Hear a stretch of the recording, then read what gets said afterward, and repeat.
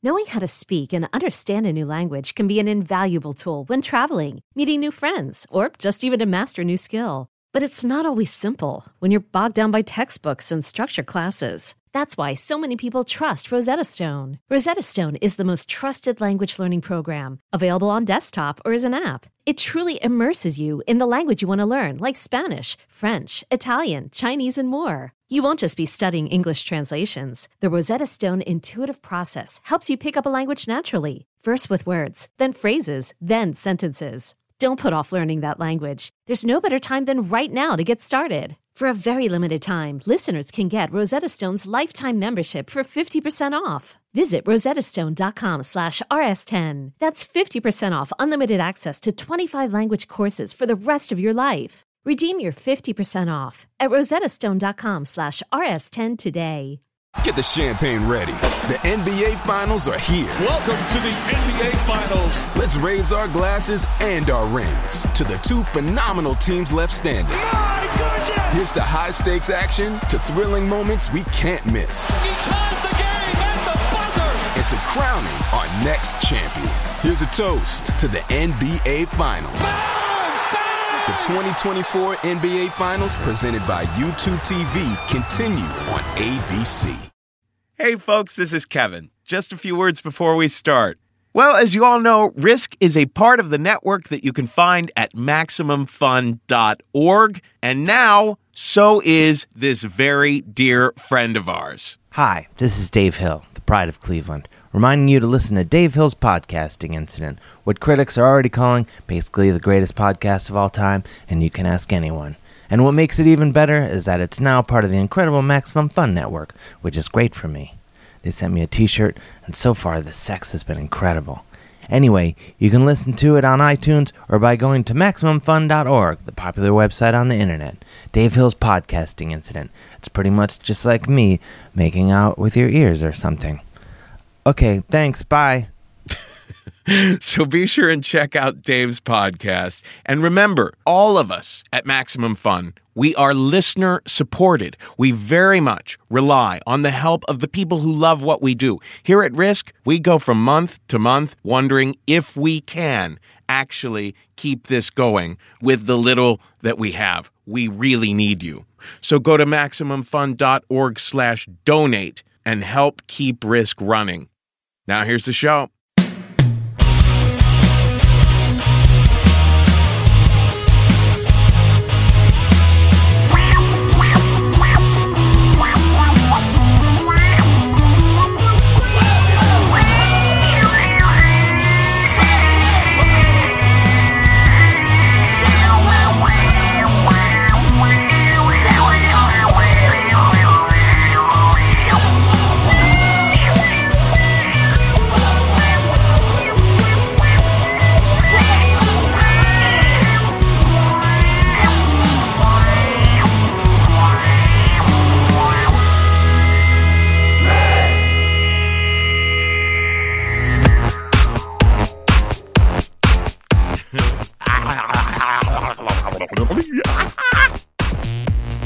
Hello, kids. This is Risk, the show where people tell true stories they never thought they'd dare to share. I'm Kevin Allison, and this is Broke for Free, behind me now with a song called Calm the Fuck Down. Reminds me of my favorite moment ever in stand-up comedy. Richard Pryor, live on the Sunset Strip. He had just had his accident, his freebasing accident, where he nearly killed himself. So the audience was kind of nervous. He came out on stage, did about 10 minutes of normal stand-up, and then finally he said, "All right, everyone, you're nervous about how I'm going to do. I'm nervous about how I'm going to do. Let's all of us just chill the fuck out." And the audience loved him for it. It was a moment of total honesty in the moment. And that is what we are about here at Risk as well. You're going to hear some pretty damn honest stuff on the show today. As usual, we're calling today's episode Laughs, Groans, and Wieners, because every one of these stories has laughs, groans, and wieners, and I love all of those things. Who doesn't? even the lesbos like Oscar Mayer, right? And Oscar Mayer is what brings us to our first story on the episode today. This is Sarah Bell. She recently told a radio-style story on the show, but here she is, live at Risk in New York City with a story we call The Hot Dog Picnic and Its Discontents.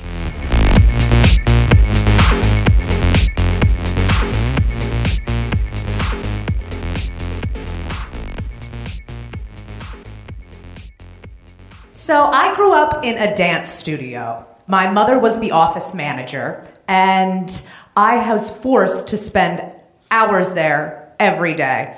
I hated it. The studio breeds a kind of hierarchy where femininity is at the top. Beauty is paramount. I mean, there's mirrors everywhere. Talent is only a visual medium. And when you're awkward and funny and a little ugly, you become the target of psychological torture, which is inflicted on you by bespangled and perfectly coiffed little dancer bitches. Now, I think that's why I gravitated to a sketch comedy group of 8 men called Fucked.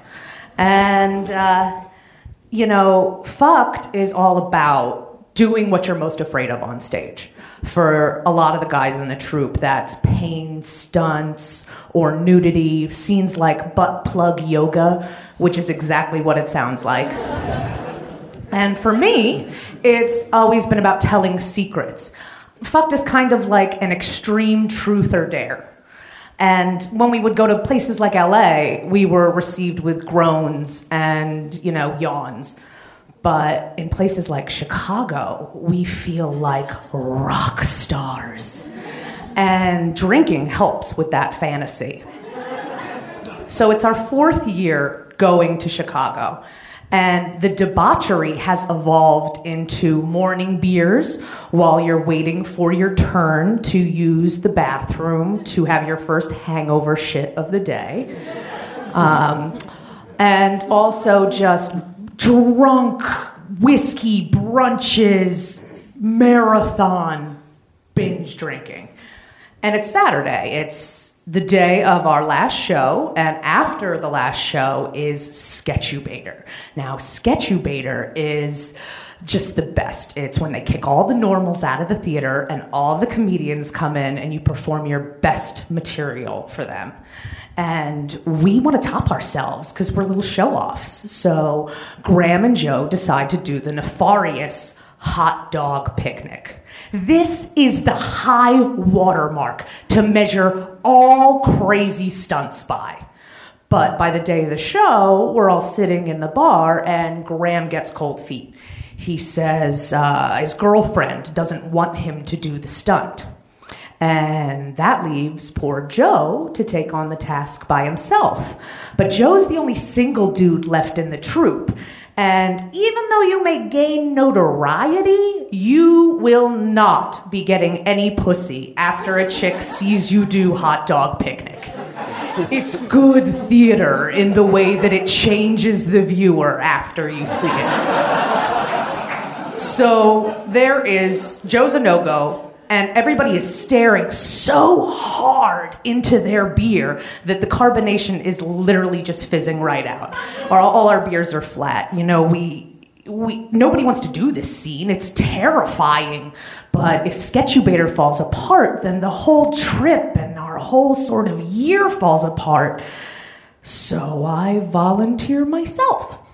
I'll do hot dog picnic. I chug the beer. Everybody is instantly relieved. We jump into action. We have rehearsal in the hotel room. Everything's great until after our regular show, when I'm back in the hotel room, showering a quart of stage blood off my body from a scene in our regular show where I play a tap dancing aborted fetus. That's when I start having serious doubts. Johnny-O must have sensed this, so he cracks me a sympathy beer and actually holds my hand as we walk down my personal green mile back towards the theater. With every step, heavy panic and dread is just growing inside of me. John has our magnum of Jack Daniels and gives baby her bottle. And I drink that whiskey like the cure for fatness is at the bottom of the bottle. I mean, I was drinking as if I was about to go into surgery with no anesthesia. It's a tradition for us to drink the Magnum during Sketchubator, so I was definitely doing my part there. We file into the theater, and we're told that instead of going on last, like we were expecting, we would be fourth in the lineup of about 30 scenes. That means I would have to do the hot dog picnic and then sit for 2 hours and watch the rest of the show. This rocks me. I mean, I just thought that I could do the deed and jet set away immediately to avoid any kind of fallout that could potentially happen. I was going to need a lot more booze to make this happen. So I take a few more gulps of liquid courage and go backstage. I'm backstage, squatting in a corner, shoving a hot dog up my pussy. And it hits me, what the fuck am I doing? Now, the lights transition. We're announced. This is happening. I have to waddle out center stage because this hot dog is really slippery and I have to kegel intensely to keep from having the thing plop right out of me and onto the floor because I'm not wearing any panties. They're in a heap, a little crumple backstage. Now, side note, I actually was terrified that this hot dog was going to get lost up inside of me. I don't know if any of you have had this sexual experience when a condom is mysteriously lost, and then 2 or 3 days later, it falls out of you. I did not want that to happen with the hot dog because there are cues happening. So I had made a hot dog retrieving device. I put the hot dog in a condom, tied it off with some dental floss. Think of it as kind of like a meat tampon. So here's the scene. This is the scene. I come out, I lay out a blanket, and Graham enters. I say, "Oh, hi, Graham. I'm preparing a lovely picnic for us. How do you like your meat cooked?" And Graham goes, "Oh, how fancy. I don't know. Medium rare, a little pink in the middle." I lift up my skirt, reveal my hairy twat, and pull the hot dog out. I bring it up to my nose, give it a little sniff, and a girl in the front row loses her fucking mind. She screams this blood-curdling scream and vomits and runs out of the theater. Now, if I really sit in this moment, this caught me by surprise. I mean, is it really that terrible? You know, we're not even halfway through the scene yet. And I have this little voice in my head that's like, maybe this was the nervous feeling you were having. Maybe you didn't really think this thing the whole way through. Is this feeling shame? I don't know. But things are happening. We're going. So, I didn't want anyone to think that this was some sleight of hand, some illusion, that maybe I hid it under a roll of fat. So I shoved the hot dog back inside myself, and I cook it some more. And this time, I come downstage and slowly pull this hot dog out of me in a slow, graceful gesture, like Arthur pulling Excalibur from the stone. And cut it out of the condom, slap it on a bun, go to take a bite, and Graham says, whoa, you're not gonna eat that, are you? I say, no, of course not. Not without mustard. Put mustard on it, take a bite, give it to Graham, who eats the whole thing in one mouthful. Now, at this point, Johnny-O comes out, and as a little digestif, we eat 3 orange Tic Tacs that he's hidden in his foreskin. At this point, I black out a little. I'm told that as I exit, the crowd chants, USA, USA, USA. That's at least what they say you can hear on the flip cam footage. I don't really remember anything until I get back into the warm embrace of the group.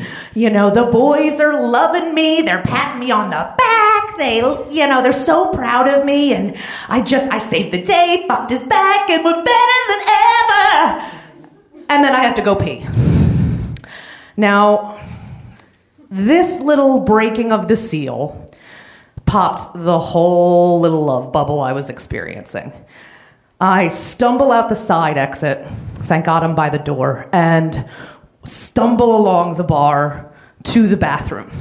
There are these girls applying lip gloss in the mirror and checking out their Club Couture and wiping the snow off their high-heeled boots. And as soon as I enter, the talking stops. Silence. It's very weird. I kind of stagger to the farthest stall and lock myself in. I don't have many panties or tights on, so all I have to do is sit down on the toilet to pee. And, the snickering and the laughing just kind of comes back in and over hushed tones. And I'm devastated. I go and wash my hands, and there's just dirty looks and eye rolls through the mirror, and I just feel like I'm back in the dance studio again. So I try to recover, and I go to the bar, and it's like a fucking old-timey Western movie when the gunslinger saddles up to the bar, and then the pianist stops, and everybody's quiet and stares at the cowboy to see what his next move is. And I do my best impression of someone who isn't too drunk to be served to get myself 2 beers because I need something to wash down all the whiskey that I'm going to consume now. I get so obliterated that I barely make it through airport security at 5 a.m. So when I get home, my boyfriend asks me, "How was Chicago?" Fine. I can't tell him that I cheated on him in Chicago with a hot dog. And, there was no solace. Chicago was supposed to be my rejuvenator. It's kind of my, creative Lazarus pit. And now I felt so hollow and alone. This crippling stage fright starts to seep in, I had made this cocktail of shame and regret for myself, and it manifested into the physical, what stage fright is, that that goes on in your ears, and your heart beating through your chest, and, your voice cracking, and the dry mouth, and your brain fluttering like a flip book. And I couldn't do anything. I started pulling away from scenes. I took myself out of scenes, and then I took myself out of shows altogether, and then I was just out of the group. I couldn't do it. The guys didn't understand. They thought Hot Dog Picnic was this fantastic victory for us, and they couldn't see that I was really fucked up about it and there wasn't anything that was making it better. So that the group could move forward as a group, I allowed a girl to come into the troupe, which I was always really, really against. The Queen Bee syndrome was strong with me. And I let this girl come in, and she was a girl that we went to school with, and just this beautiful, gorgeous dancer type, the enemy. And she did all the scenes just as well as I ever did, and my worst fear came to life. I replaced myself. It was a wrap. So July comes around, and Fucked is celebrating its 10-year anniversary. So they want to put on a big, huge show, and I really want to be a part of it. but I know I have to exercise this hot dog picnic from me, or I might not ever be able to go back on stage again. And since the guys don't really understand that the stage fright has gotten to me so much, they're not really who I want to help. That with them I had found my voice, but now it was, they didn't understand, and they were no longer a safe harbor for me. But Jessica, the new girl in the troupe, stepped up, man. She directed me through this panic.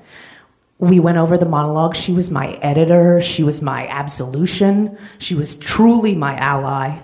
And I did this piece. And without her, I wouldn't be standing here telling you this story tonight. Thank you.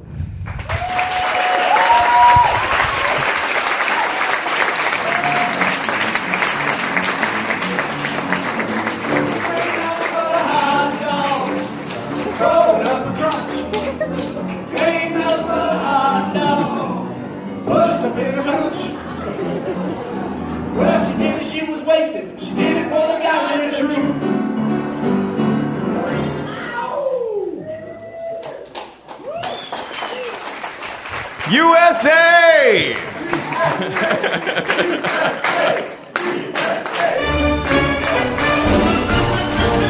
Oh, I'd love to be an Oscar Mayer wiener. That is what I'd really like to be.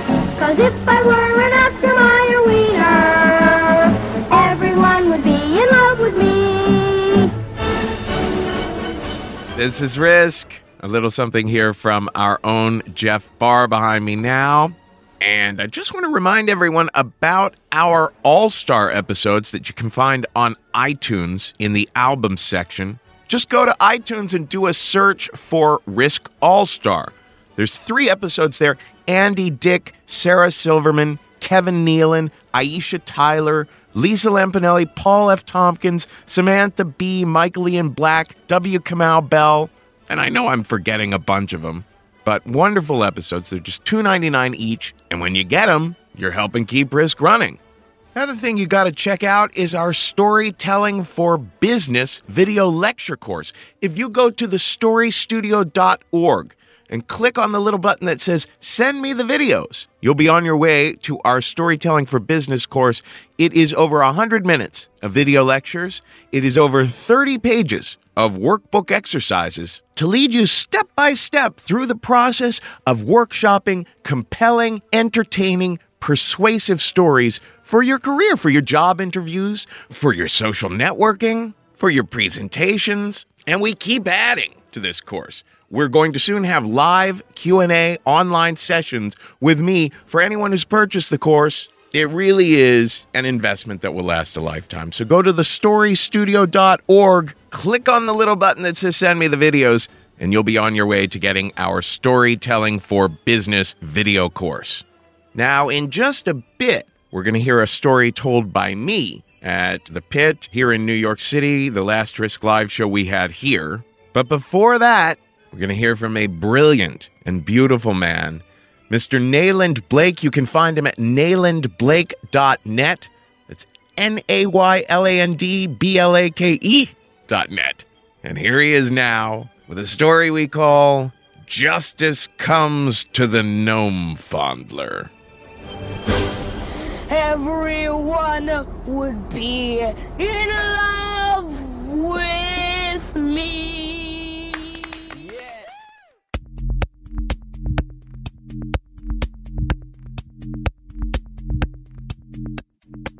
I have been called in the past a gnome fondler.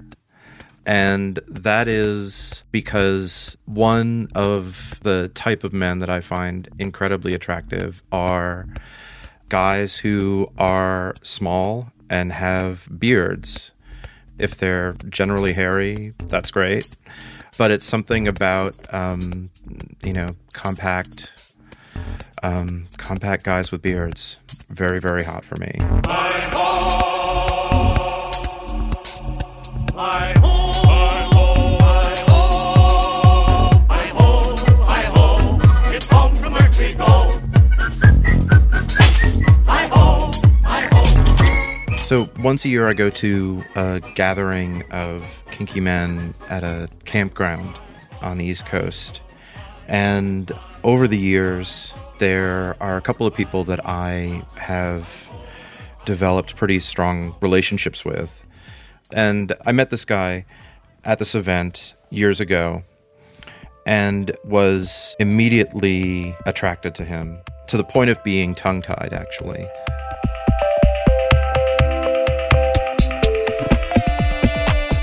My jaw was just kind of on the ground, and luckily my friend who had invited me to the event in the first place came to my rescue by sort of swanning over and going, "Oh, Nayland, you should meet this guy," and like forcing us to talk to each other. So I got past my sort of terminal shyness enough to ask this guy for a play date, and we had a fantastic time. He was very physically rough with me, and we did a whole batch of things, at the end of which I said one of the silliest things that I've ever said, which is, you can be meaner to me. I said that, just to reassure him that he hadn't been too rough and that I liked what he had been doing and that I could take it. Little did I know that he's an attorney, and one of the things he does is take depositions. So I didn't put it together at that point that anything that I said to him was being filed away for future reference, and is very happy to construct elaborate plots. So we played at that event. We sort of were in touch with each other over the year. We live in different parts of the country, so we didn't get a chance to see each other very much. We saw each other a little bit. And the next year, we're at the campground, and a guy that I don't know walks up to me and hands me a blue folder. Inside of the folder is a legal document that is a summons to appear before the Nome Tribunal to answer for my crimes. So I'm supposed to go to the camp's gazebo after 8 p.m. I'm allowed to bring a character witness. So I enroll one of my friends, and around 7:30 we set off. And we notice that the path to the gazebo has tiny mushrooms with little LED lights marking the way. So we very carefully go along the path and we enter the gazebo, which is dark until someone turns on a miner's headlamp. And it is the guy who summoned me there, dressed as a gnome. Then other people emerge from out of the shadows, and it's a bunch of other guys also dressed as gnomes. And what happens next is a kind of kangaroo court where I'm presented with drawings that I had made and emails that I had written, things that I had posted online, all sort of called in evidence of how I had exploited gnomes and how I was a gnome predator. And throughout this entire interrogation, there's an ongoing commentary from the Gnome Peanut Gallery. "This is terrible! This is terrible! This is the worst thing that has ever happened to gnome kind! He must be punished! He must be punished! Yes, yes, he must be!" And then it got onto some weird thing about glow pops. It was like, somebody had glow pops and was like, "Do you want another blow pop?" No, I'm fine. No, but it is true that gnomes need blow pops.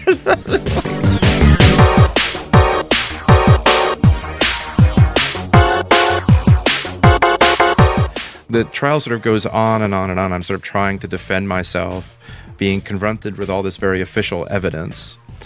I had a picture of myself online wearing a shirt that said Gnome Fondler on it. I took it very seriously. I was accused of exploiting gnomes by drawing erotic images of gnomes. And I explained that was not exploitation, but that it was actually a celebration of gnome sexuality, that they were drawn from my imagination. They weren't drawn from any particular gnomes. But then that was being contradicted by the other witnesses who were going like, that looks just like Stanley Gnome. Where is he now? We don't know where he is. Ever since he posed for you, he's disappeared. What have you done with him? So finally, I'm offered a way out. And the way out is that I have to roll dice to determine numbers, and those numbers will indicate the extent of my various punishments. These punishments are going to be carried out at one of the event's dungeons.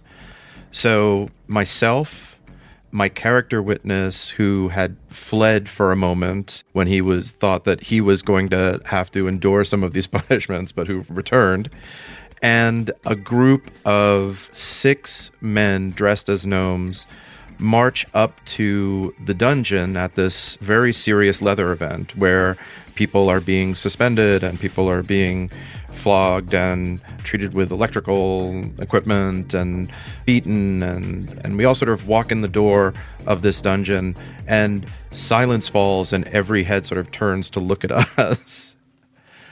And we see that there isn't really any room in that dungeon for me to be punished properly. So we leave, and then I am frog marched down to another sort of smaller dungeon where there is room, and sentence is carried out.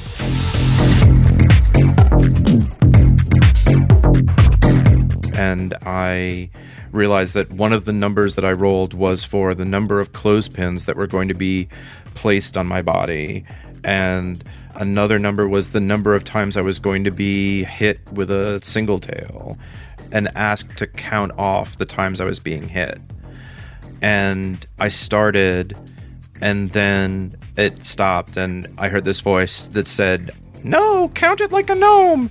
So I had to go back and recount, like 1, 2, 3. And luckily I was blindfolded at that point, because my guy told me afterwards that he was collapsing in laughter at the point that that was happening, and like could barely get it together to hit me.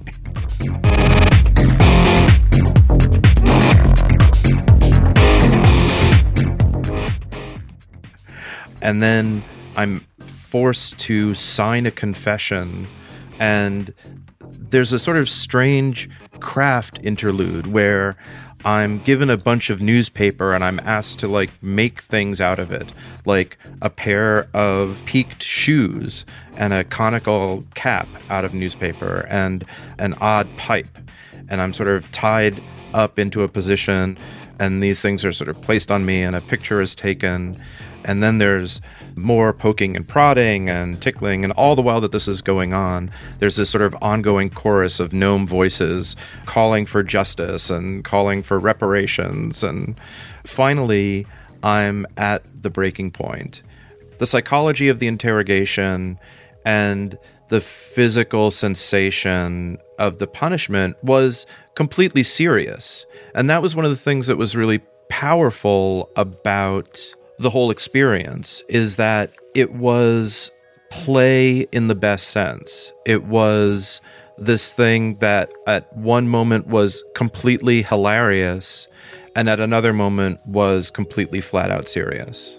And I'm utterly wiped out, and my passport to the Gnome Kingdom is presented to me and properly stamped. And I'm shown one of the pictures that was taken of me, which is basically me in the position of a drawing of a gnome that I had done years before, that I had included in an exhibition. So that drawing was sort of recreated with me in the gnome role. And as we sort of wrap up and people are getting me water and we're sort of being talked down to it, I come to this point of realization that this guy has done an enormous amount of research over the previous year. And he reminded me that I said he could be meaner to me. And I had said, believe me, that's completely mean enough. But in the midst of all of that, I felt an incredible humility that someone had gone to all of that trouble to know me that thoroughly, and that this thing that presents itself as a kind of torture was actually the most amazing act of attention that I had ever received.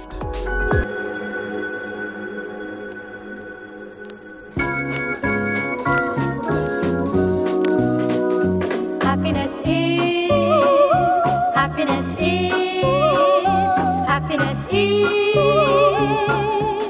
different things to different people, different things to different people, different things to different people, different things to different people.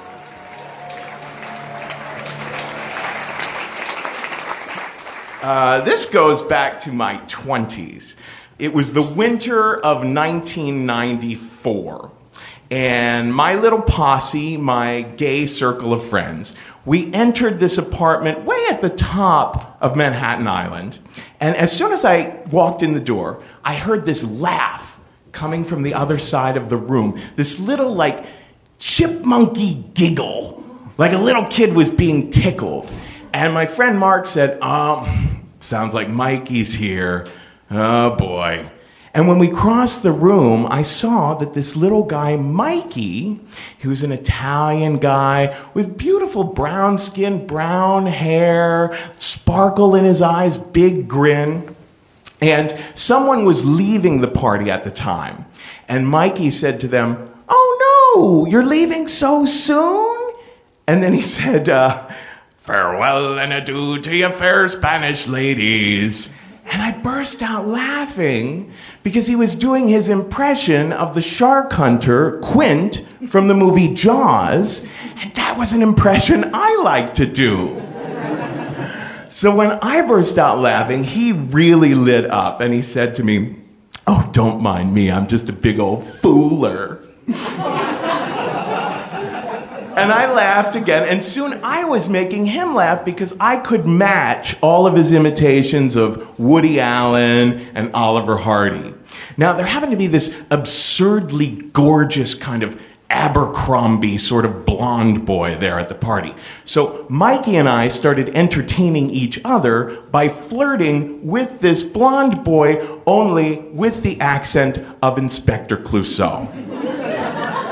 The blonde boy was completely baffled and bewildered, but he was clearly, like, not interested in anyone at the party. He was just looking at himself in mirror after mirror after mirror. And I said to Mikey, "Seems like he'd be having a much steamier night at Pottery Barn."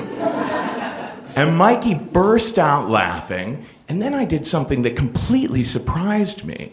I grabbed him from behind, around the waist, and I swung him around like you would with a little kid playing swinging statues. And he was screaming laughing now. It was way too affectionate, way too soon.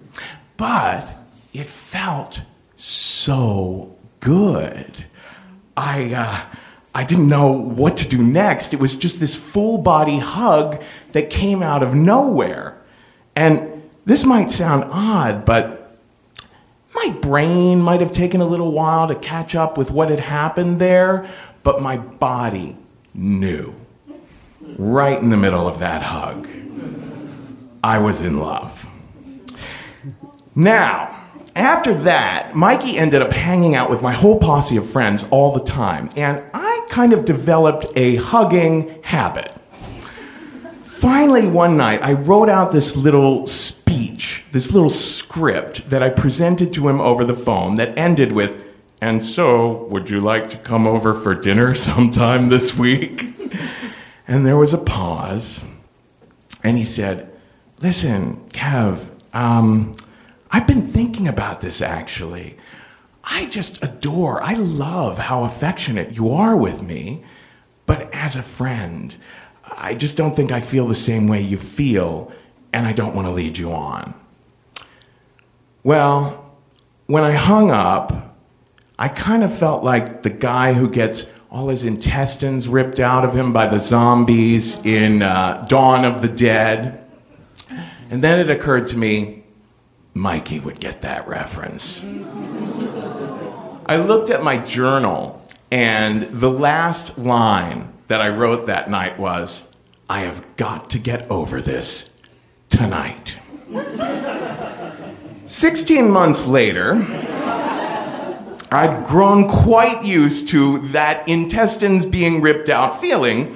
All of our friends were sick of the Kevin and Mikey cycle. The pattern was that I'd show up at a party or out for a night of bar hopping and be determined that I was going to stay purely civil with Mikey and not let our skin touch. As the evening would wear on, Mikey would become kind of saddened by this, and he would kind of start craving my attention. So he'd do something to crack me, like grab my crotch or moon me. And of course, I would suddenly become a little puddle and be convinced that, oh my gosh, this is the sure sign that we're going to be lovey-dovey now. And then he'd have to push me away all over again. Now, one night, he had no way to get home, and I had him over. And somehow, we allowed ourselves to be in the spoon position in my bed. And I found myself saying to him, God, I wish I could stop feeling the way I feel about you. But I love you. I love you. I love you. And he said, okay, enough of that talk. Enough. And he fell asleep. And for the next 2 hours or so, I lay there with Bonnie Raitt singing, I can't make you love me if you don't, in my mind on a loop. Finally, the week of July 4th, 1996 arrived, and Mikey and a few of my friends had secured a house on Fire Island. Now, in the previous months, I'd done something that was very, very uncharacteristic of me. I had exercised. I had become obsessed suddenly with like 15 hours a week at the gym. So I was really building myself up, and it was all preparation for Fire Island. There was a part of me that was like, I'm going to be so ripped that I'm just going to find a husband there on Fire Island and forget Mikey forever. And then a part of me that added, or this is what will make Mikey finally like me. So when I showed up at the house, it was all kisses and toasting of cosmopolitans. But Mikey was just coming out of the shower in nothing but a towel. And he kind of sashayed up to me and he said, oh, fancy meeting you here. And he flashed me his crotch like, a pervert out on the street in a trench coat. I instantly became like Sylvester just spotting Tweety Bird and started racing after him around the entire property, just reaching to get that towel off of him. I'm running around, and I finally leap over a couch, and my foot catches the end of it, and I end up with my right knee in my right eye. I had put all that work into prepping my body for Fire Island, and now I had a monstrous, bulbous black eye. Mikey could not stop laughing because he thought that this was the ultimate Laurel and Hardy moment between us. Another fine mess. But the big night was July 4th. Now, all of my friends had brought an arsenal of drugs. And the legendary DJ Junior Vasquez was playing at the Pavilion. And of course, the Enchanted Forest, where all the anonymous sex happens on Fire Island, was just overflowing with men. Now, party drugs had never gone over too well with me. They didn't agree with me, let's say. But my friend Mark had mentored me that evening. He said, Kevin, take some ecstasy, but but not on an empty stomach. Have a few vodka martinis first. So after 3 vodka martinis, I took the ecstasy and went out for a very warm and fuzzy night carousing about the place. And it was a lot of fun. I'll leave the part about the enchanted forest out of the story. But at one point, it's about 5 in the morning, and I find myself out on the beach alone. And I find myself obsessing over my obsession. What's Mikey doing right now? Is Mikey even wondering where I am? And why can't I stop myself from wondering these things? Before I knew it, that ecstasy, it makes you rather fragile. I've got tears streaming down my face. Well, the moon is shining on me. And I don't know what I was thinking, but I thought, fuck it. I don't care who walks by. I dropped to my knees. And I opened my hands to the heavens. And I said, my God, please help me get over him. I'm begging you, help me get through. Well, I continued down the beach, and I ran into a couple of my friends. And one of them offered me what was called Special K. This is a powdered form of a tranquilizer that veterinarians use to put your pets out for surgery. So I took 2 little sniffs of this stuff and decided to head home, end my evening, and go back to our place. Well, the drug overwhelmed me immediately. I was like, oh my God, I have to get into a prone position in a bed as soon as possible. Then it was as if the gears on the film projector had gotten loose because some images and sounds seemed to be moving in slow-mo and others seemed to be doing jump cuts. And the ceiling fan above my head, at times, it sounded like a symphony of noise. And then there was this point at which I started to feel like I was no longer on the bed. And I began to feel like I was floating upward, and then progressing out into the living room. And from the opposite side of the room came Mikey. And I was confused. I thought, well, why isn't he with everyone else? But he was laughing. Now, I couldn't speak. I couldn't form words. So I just started walking toward him. But his laughter just kept getting bigger and bigger. And then I noticed, so did his body. He was growing and expanding, and by the time he was about an arm's length from me, he was about 2 feet taller than me. And then I realized he was no longer flesh and blood. He was dissipating into a sort of mist of red and blue and brown. And I couldn't stop. I couldn't say anything. All I could do was keep moving forward. And then I felt this mist on my face and on my chest. And after a moment, I realized I walked right through him. And then I felt the bed underneath my hands and feet again and realized I hadn't gotten up out of bed at all. But once again, felt myself floating upward and out toward the living room. And there again was Mikey. And this time, he was angry. He was just full of rage. And as I'm going toward him, I'm trying to think what I can do to calm him down. But his body is expanding, and he's growing larger. And as soon as he's up close to me, he becomes a mist again.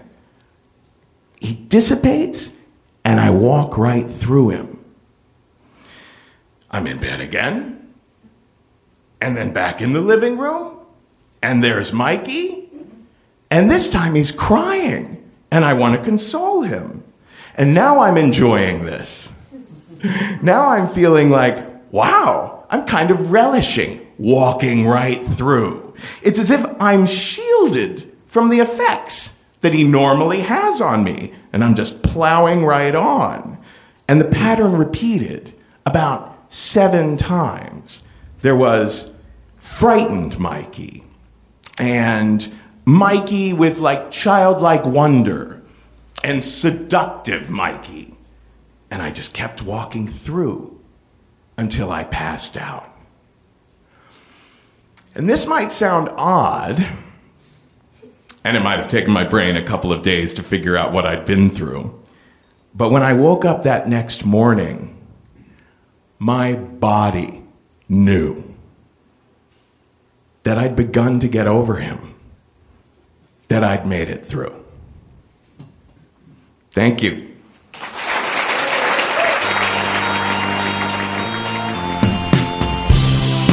Waiting at arrivals by the baggage carousel. Time can be a tyrant, but it's always served you well.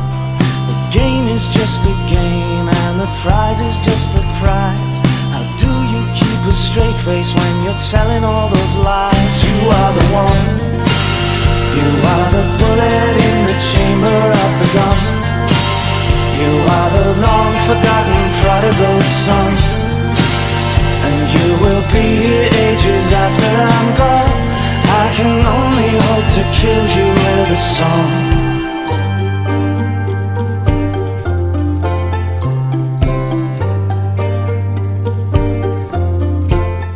That is it for this week of Risk, my friends. This is stars behind me now. So just remember, if you need to get over someone, there's nothing like a little prayer and animal tranquilizer. Risk will be back in New York on March 28th with Jordan Carlos, Ben Lerman, Ilana Glazer, and more. Same night, March 28th, we'll be in Los Angeles with John Gabris, Brian Husky, Madison Perry, and more. On April 20th, we will be in Philly at the Free Library with Elna Baker and more. We're looking for a sponsor for that particular evening. We're expecting almost 400 people. Going to be a big, big show. Remember, you can always find out more about where Risk is appearing next at risk-show.com/tour. Don't forget our ongoing deals with proflowers.com and adamandeve.com. The coupon code for both of those is RISK. I myself just got another glass dildo from Adam and Eve, and I'm convinced this is the finest invention in the history of humanity. So get over there, use your coupon code, and get one of those suckers up the old wazoo ASAP. Again, Risk is a Maximum Fun podcast, so please help keep us going. We need your listener support. Go to MaximumFun.org/donate and be sure to earmark Risk as the reason you're there, or at least one of them. God knows, Maximum Fun has a slew of wonderful podcasts, all good reasons to be helping us out there. We'll be back with another episode next week. In the meantime, folks, today's the day. Take a risk. You are the one. You are the bullet in the chamber of the gun. You are the long-forgotten prodigal son. And you will be here ages after I'm gone. I can only hope to kill you with a song. I can only hope to kill you with a song. I've got one shot to kill you with a song. I can only hope to kill you with a song. I've got one shot to kill you.